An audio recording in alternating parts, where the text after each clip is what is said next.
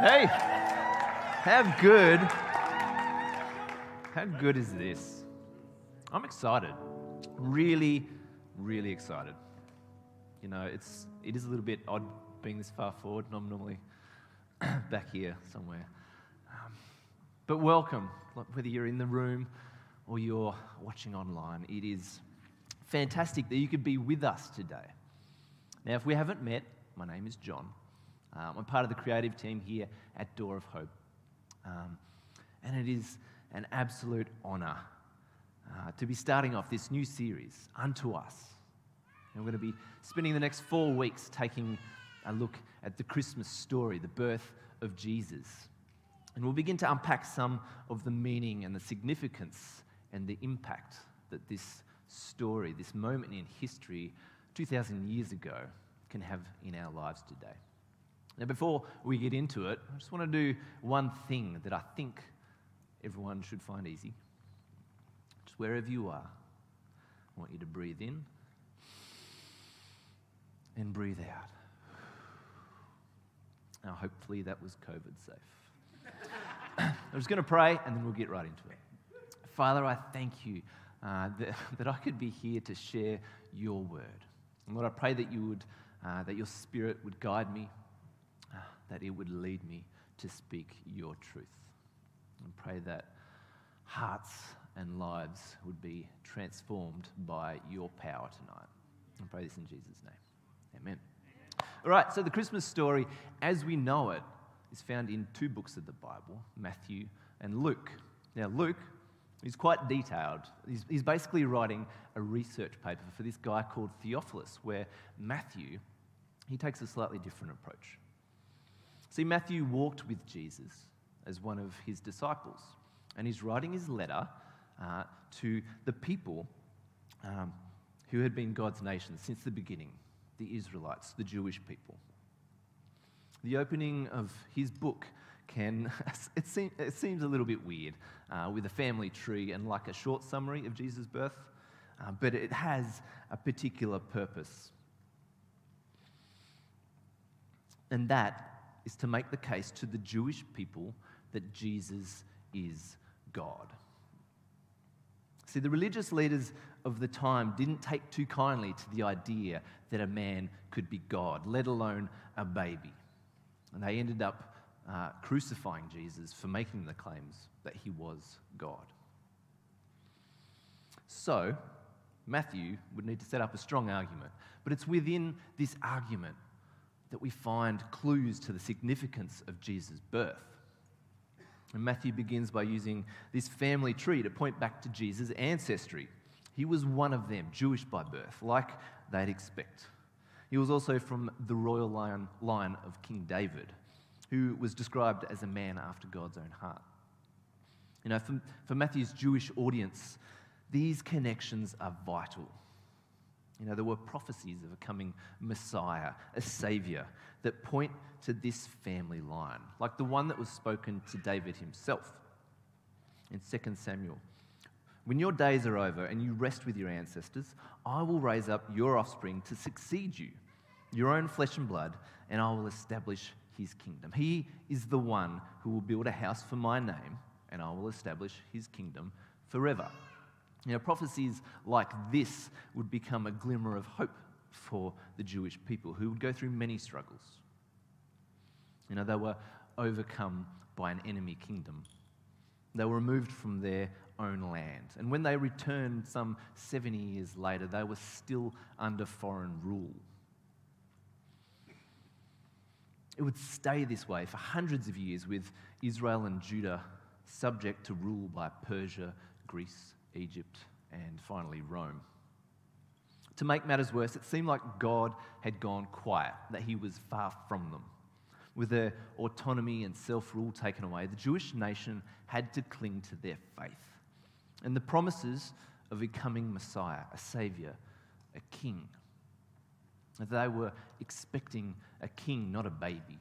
They were expecting a powerful warrior king who would restore their kingdom to its former glory. But what they didn't grasp is that God didn't come to restore their kingdom. He came to restore his kingdom. And so Matthew makes sure to point towards prophecies, connecting dots to help his audience see that this Jesus who was born in Bethlehem is the one that you've been waiting for. He quotes 4 prophets in the first 2 chapters of his book and showing that Jesus fulfilled them. We see Isaiah, Micah, Hosea, and Jeremiah, but it's the quote from Isaiah that I want to look at a little bit closer. Now, we've probably all heard this story. Mary, a young woman engaged to Joseph, becomes pregnant, even though she's never had sex. And Matthew chapter 1, verses 19 to 23 says this: "Because Joseph, her husband, was faithful to the law and yet did not want to expose her to public disgrace, he had in mind to divorce her. But after he had considered this, an angel of the Lord appeared to him in a dream and said, 'Joseph, son of David, do not be afraid to take Mary home as your wife, because what is conceived in her is from the Holy Spirit. She will give birth to a son, and you are to give him the name Jesus, because he will save his people from their sins.' And all this took place to fulfill what the Lord had said through the prophet, which is Isaiah. 'The virgin will conceive and give birth to a son, and they will call him Emmanuel,' which means God with us. Emmanuel, God with us. Would you be able to pass my drink bottle there, dear? I should have brought it up with me, prepared. Now, my first thought when looking at this passage is, why the heck did they name him Jesus if he was meant to be called Emmanuel? Now, Scripture gives us many names that Jesus would be called, not in the sense that they were his given names, but they were descriptive names. We read, "He will be called Wonderful Counselor, Mighty God, Everlasting Father, and Prince of Peace." Much in the same way that people might call me achingly handsome or supremely talented, my name is still John, or Jonathan if I'm in trouble, or Jono if we went to high school together. But my point is that by calling him Emmanuel, God with us, we've been given a key description of Jesus' calling to be with us. Now, if you're new to the faith or you're still exploring, discovering this whole Jesus and God business, and you're thinking it says God with us, not Jesus with us, remember the writer of this book, Matthew, is making the case that Jesus is God. A core belief of our faith is that God the Father, Jesus the Son, and the Holy Spirit are one. They are the God that we worship. We call it the Trinity, and God the Trinity has been with us forever, even long before creation. We read that God was with Adam and Eve in the garden, talking to them as you and I might talk. He walked with Noah, calling him to build an ark to survive a flood. He led Abraham out into a new land to start a new nation. He wrestled with Jacob, who would become Israel, and whose children would become the 12 tribes of Israel. He was with Joseph in Egypt, helping lead through a severe famine. He was with Moses, appearing to him in a burning bush, leading his people out of oppression and giving the commandments and the law on the mountain. He was with his people as they settled into the promised land and established their home. He was with them through the time of judges, kings, prophets, exile, and the rebuilding of the temple. See, the whole story arc of the Bible is God with his people. I reckon it was a bit of a struggle to be their God sometimes, but God was faithful, constantly calling them back to the safety and the provision of walking with him and living within his bounds. But something changed with Jesus. Before, God had remained in his heavenly form. People had only seen glimpses of him because his full glory would have killed them. He spoke through his prophets, and priests were the mediators, the connection point between man and God. But now, with Jesus being born, God had taken on the form of a man, a child in all his weakness and dependence on Mary and Joseph. Fully man, yet somehow fully God. And he would grow up to taste the full experience of the human struggle. And Hebrews chapter 2, verse 17 says, "For this reason he had to be made like them, fully human in every way, in order that he might become a merciful and faithful high priest in service to God, and that he might make atonement for the sins of the people. Because he himself suffered when he was tempted, he is able to help those who are being tempted. It's difficult to be fully with someone if you can't empathize with their struggles. Hebrews chapter 4 verse 15 says, "For we do not have a high priest who is unable to empathize with our weaknesses, but we have one who has been tempted in every way, just as we are, yet did not sin." So here Jesus was, God with us here on earth, walking among us, around us, feeling the things that we felt and experiencing the life that we might live. Emmanuel, God with us in our temptation, struggles, and weaknesses. Now there's an invitation here for all of us. Now my personal story is one of struggle. I was diagnosed with depression at the age of 18. I've fought against an addiction to pornography for even longer. I have struggled with a huge sense of loss and shame for as long as I can remember. And my identity has been shaped by this constant fear that something is fundamentally wrong with me, that something is missing. But I met Jesus at the age of 21. It would have actually been about this time of year, the lead up to Christmas. I'm 33 now, the same age that Jesus was at the peak of his ministry. I still face struggles and temptation, but when I remember that Jesus experienced these things too, and I lean into that, his empathy, his compassion leads me closer to him, to experience a sense of love and mercy and wholeness. I get to experience God with me. And this is for you too. You don't need to do anything or bring anything or be anything other than yourself and bring all of the mess that might follow you. All it takes is a simple prayer and a willingness to trust Jesus with whatever lies ahead. And something radical takes place when we make this step into faith. In John chapter 14, Jesus is talking to his disciples and he says, "And I will ask the Father, and he will give you another advocate, a counselor, to help you and to be with you forever, the Spirit of truth." And he goes on to say, "You will know him, for he lives with you and will be in you." See, when Jesus was to be called Emmanuel, God with us, it wasn't meant as a one-time thing. It wasn't just while he was here on earth walking among us before his death and resurrection. It's a forever thing. See, Jesus in this passage is saying, "I'm going away now," knowing that he was about to die. But the Father is sending our Holy Spirit to be with you, in you, to guide you and strengthen you by his truth and power. Emmanuel, God with us by his Holy Spirit. You know, sometimes it can feel like we aren't with him, right? Or we can't feel him. Because there's something in our nature that when we screw up, our first instinct is to hide. It's not conditioning like some people would say. Adam and Eve weren't brought up fearing God and his punishment.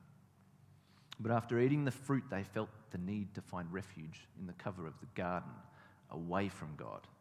And thankfully, God pursued them. And even though he laid out the consequences of their disobedience, he showed them incredible mercy and grace towards them. How often do we hide? How often do we avoid praying to God because of some mistake that we've made, instead of bringing it to him to deal with? And sometimes we even withdraw from other people because we're so afraid that they might not like us if they found out who we really are, or if they found out the things that we've done, they might reject us. And this can often completely unravel us as we try to deal with things on our own. We end up spiraling away further from God and from other people, the people that we love. But the good news is that God is faithful and just. He's not going to meet you with punishment and disgrace. He's going to meet you with mercy and grace. He will forgive us our sins and purify us from all unrighteousness. So when Jesus was to be called Emmanuel, God with us, this was his purpose, to bridge the gap between us and God, to deal with the problem of sin, and to bring us righteousness so that we can stand in God's presence, because there is now no condemnation for those that are in Christ Jesus. He doesn't need us to be perfect, doesn't need us to be clean. Jesus did that for us already when he bridged the gap by his sacrifice. Hebrews chapter 4 verse 16 says, "Let us then approach God's throne of grace with confidence, so that we may receive mercy and find grace to help us in our time of need." Emmanuel, God with us in mercy and grace. Now, something else that can hinder our experience of God with us is this crazy thing called life. Busyness, work, life.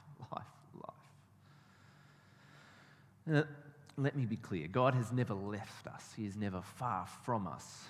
He is omnipresent, meaning he is everywhere, always. Psalm 139, we're asked, "Where shall I go from your spirit?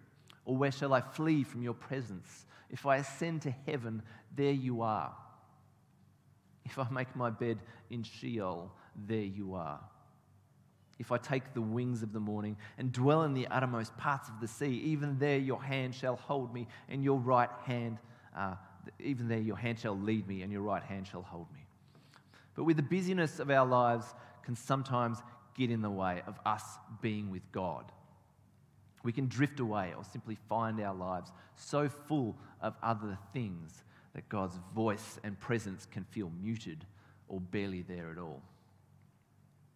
So let's just stop for a second and breathe in and breathe out. See, the lead up to Christmas can be a hectic time in our lives. A season that's meant for joyful celebration and meaningful reflection can end up dominating our attention. Maybe you're finishing the school year and you're studying hard, or maybe you're working flat out, making sure that you've got enough money for gifts and for food for Christmas Day. Maybe you're part of a Christmas event and the production date is looming closer. These are good things, but they can distract us from an important part of the Christian life.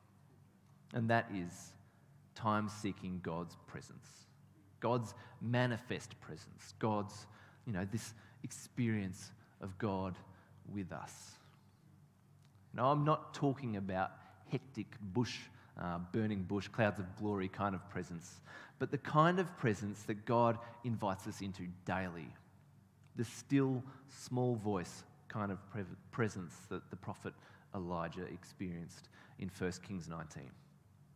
King David writes in Psalm 16, "In your presence there is fullness of joy, and at your right hand are pleasures forevermore." This fullness of joy that David writes about is independent of our situation.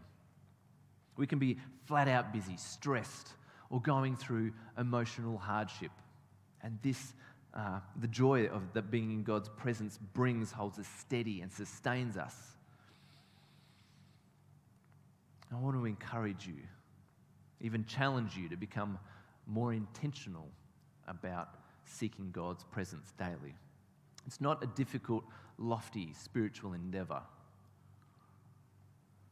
Remember, if you trust in Jesus, the hard work has already been done. Your sin has been dealt with, and God's Spirit lives in you. All it takes is some discipline and a willingness to put these two things into practice. Breathe in, breathe out. And consider setting aside 20 minutes every day. Book it in your calendar if you have to, and read the Bible. If you don't have one, and I mean a hard copy of the Bible, we would love to give you one as a gift. This is how important we believe this practice is. There are free Bibles available as apps on phones, but we would love to give you one. You can catch us after the service or head to the welcome desk or in the chat. Let us know. We'll get you one. Now, you don't need to read huge chunks, just a paragraph or two. Maybe even follow a reading plan like our Daily Hope bookmark. And take time to sit and reflect on them, journal them, pray about them, and ask God to reveal truth through them. Remember how Jesus sent the Holy Spirit to dwell in us? The Holy Spirit is there for this very purpose, to help reveal God's character through Scripture. But when He, the Spirit of truth, comes, He will guide you into all the truth. Now this is our breathing in. You are drawing in God's word and truth down into your core, so breathe deeply. It's the process of becoming more Jesus-centered. The more you understand about God and His character, the more aware you will become of His movements, of His voice, of His guidance in your life. You'll be more attentive to His presence, God with us. And there are a few things that are going to help. So a calm, quiet environment helps a lot. For some, this will be early in the morning before things get busy. For others, it'll be later in the evening, maybe after the kids have gone to bed and the house has quietened down a bit. But quiet is good. Find a comfy spot where you'll do this regularly, a chair, a little nook in the house somewhere, and create a ritual that you do that signals to your brain, we are doing this right now. For me, I read first thing in the morning before the kids are up bashing around getting ready for school, and I sit in an armchair by a big window and I drink a coffee. Same place, same time, same coffee. And because I've created this routine, this ritual, it's not the exact same coffee, it'll go off after a while. Because I've created this routine, my brain now knows what I'm expecting it to do, to breathe in God's word and sit still in His presence. And of course, if you only ever breathe in, you'll hyperventilate. So we also need to breathe out. And we do it by bringing God's goodness into the world, doing good works, building others up, encouraging them, serving through fellowship with one another. And not just between Christians, but all God's children, which is everybody. It's an outward thing. It's being others-focused. And there's this amazing thing that happens when we bring goodness into the world. And when we share stories of God's goodness in our lives, we bring a bit of God with it. We're inviting others in to experience God's presence and experiencing it for ourselves. We're bringing Emmanuel into a busy world that might be having trouble seeing. And Jesus in Matthew chapter 5 says, "You are the light of the world. A city set on a hill cannot be hidden, nor do people light a lamp and put it under a basket, but on a stand, and it gives light to all in the house. In the same way, let your light shine before others, so that they may see your good works and give glory to your Father who is in heaven. And be a blessing to others, and they'll experience the goodness of God." It's a win-win, because as Proverbs chapter 11 verse 25 says, "A generous person will prosper. Whoever refreshes others will be refreshed." Sometimes this requires a bit of discernment. We can bring a certain amount of encouragement and edification to our friends and people that we know well. But when it comes to people that we're still getting to know, sometimes we need the Holy Spirit to give us the right things to say or do. And sometimes we hear these things in our breathing in our quiet moments with God, and we wait for the right time to share these. But other times, God wants to prompt us in the moment, and He will give us what we need to do this on the fly. And for this, it's good to be able to cultivate a quiet inner life and create space for us to be able to hear the Holy Spirit. After all, He is that still small voice. So breathe God in, because He is with us, and breathe Him out to show the world that He is with them too, and repeat. Now, I'd love to be able to say that I've had a long, steady experience with this kind of life, but the truth is that I'm really only just rediscovering all of this for myself. If I'm completely honest, at some point I traded refuge and rest in God for the distraction of social media. Instead of bringing the stresses of life into God's presence and letting Him deal with it, I just avoided dealing with it at all and filled up every spare moment with mindless noise, endless scrolling and the promise of social approval. And I feel like the Apostle Paul was talking about me when he wrote in Romans chapter 1, verse 25, they exchanged the truth about God for a lie and worshipped and served created things rather than the Creator. It's hard to describe just how exhausted and empty this left me. So during October, I made a big change. I stepped away from all optional technology and I trimmed back all the apps on my phone just to the bare essentials and really put boundaries around what I used and for how long. No social media, no YouTube, not even a web browser. And I replaced these attention-grabbing, time-wasting black holes with reading and reflective thought. I made space in my life and rediscovered the fullness of joy that comes with being in the presence of God daily.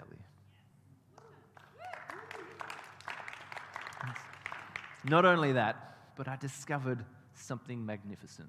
The more I stepped away from online culture, the more positive my thoughts became. My inner world used to be this dark place of comparison and fear, but God has transformed it into a place of creativity and rest. By quieting all the unnecessary noise that invaded my life, I feel more grounded, more steady in my emotions, and more inspired to do good work. I feel more present, like my world has suddenly shrunk back down to the things that are happening right in front of me. And the busyness of life doesn't seem to overwhelm me in the same way. Depression doesn't loom so close anymore. I feel the joy of a more simple life. Once again, I feel God with me. And I don't tell you any of this out of a proud heart, but out of an excitement to share what God has been teaching me. If your world seems noisy and chaotic right now, I want to encourage you to consider taking a similar step in the lead up to Christmas. To center your attention on Jesus and His work and His promises, His presence with us. Most of all, I hope that you are encouraged to set aside time every day to breathe God in, because He is with us, and breathe Him out to show the world that He is with them too. Thank you. While the band comes on, I'll just close in prayer. Father, thank you that you are with us, that wherever we are, you are with us. Lord, that you have given us the gift of your Son, Jesus, who through his work here has dealt with our problem of sin, has given us the Holy Spirit to empower us to live a life centered on you. Lord, I just pray that as we head into our week, that we would meditate on your word. Lord, that we wouldn't conform to the patterns of the world, but be transformed by the renewing of our minds. That we'd let go of the patterns of constant connectedness, distraction, and the need for social approval. But we would just find rest in you.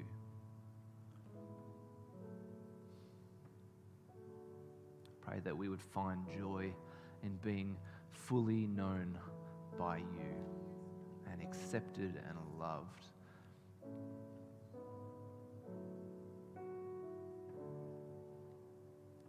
Just pray all of this in Jesus' name.